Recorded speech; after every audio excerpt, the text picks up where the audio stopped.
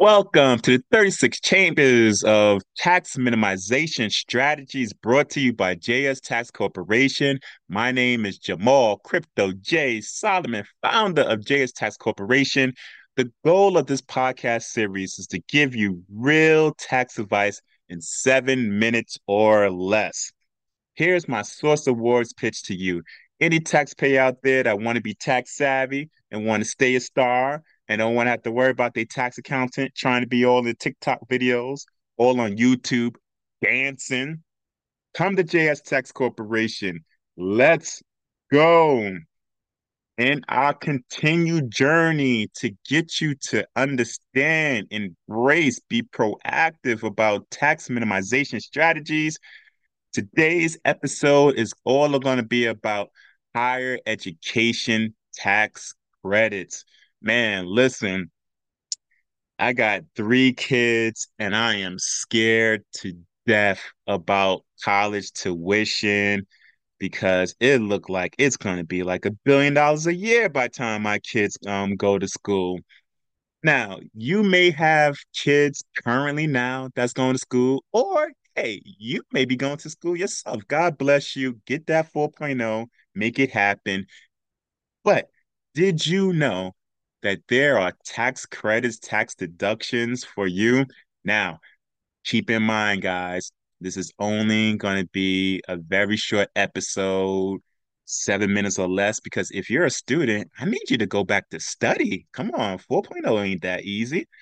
So do know if you have a tax professional, have a conversation with that person. If you want to consult with me, we could do that. Just gotta pay a fee. It's all good.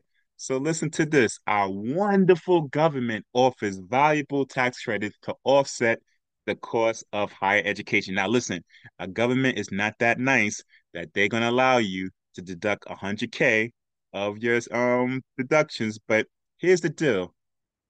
If we use this 36 different tax minimization, every dollar counts, every $1,000. And next thing you know, overall, you saved yourself 40, 50K. All right. So let's not get greedy, guys. We have the American Opportunity Tax Credit, and it could be claimed for the first 4 years of college and provides a maximum credit of $2,500 per student. Keyword per student. That could be yourself.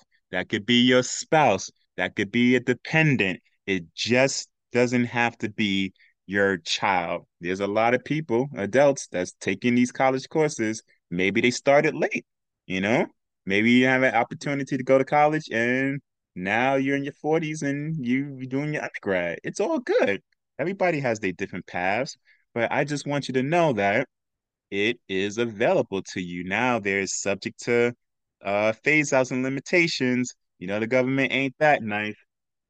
And since it's a credit, that amount that we're talking about, the maximum 2,500, is deducted for whatever tax you owe the government.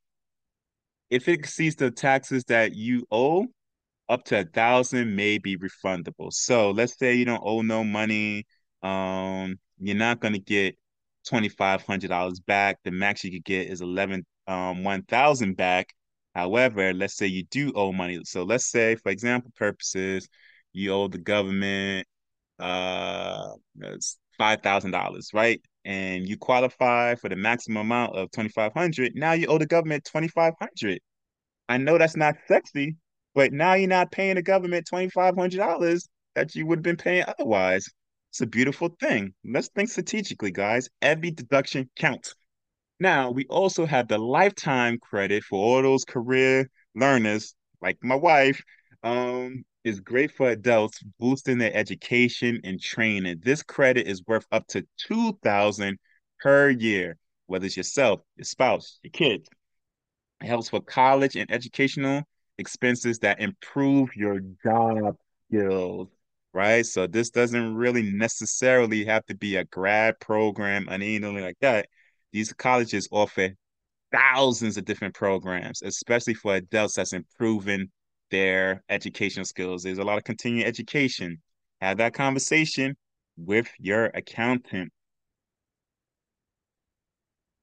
So now that we know is there a lot of times in my professional opinion and experience, I have been in situations that I dealt with, let's call them seasoned adults that have been taking classes, continuing education classes, grad school classes, and sometimes they just don't give you the documentation to deduct this because they just assume that, hey, this tax deduction is just for those young whippersnappers that's 21 or less.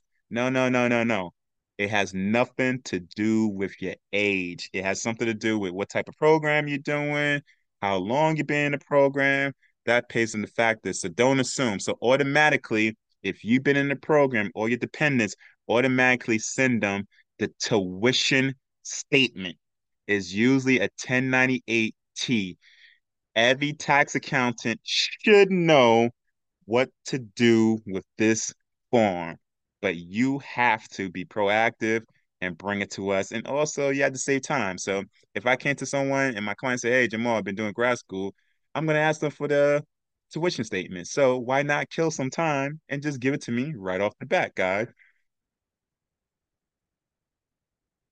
These are all deductions that just not allowed for millionaires and billionaires. Quite frankly, millionaires and billionaires can't qualify for this because they make too much. So consider yourself blessed, right? At least we got some advantages over the Elon Musk of the world because they can't deduct this 2,500, even though that's the least of their problems. So, guys, 6 minutes or less. Until next time, guys, protons, electrons always causes exclusion.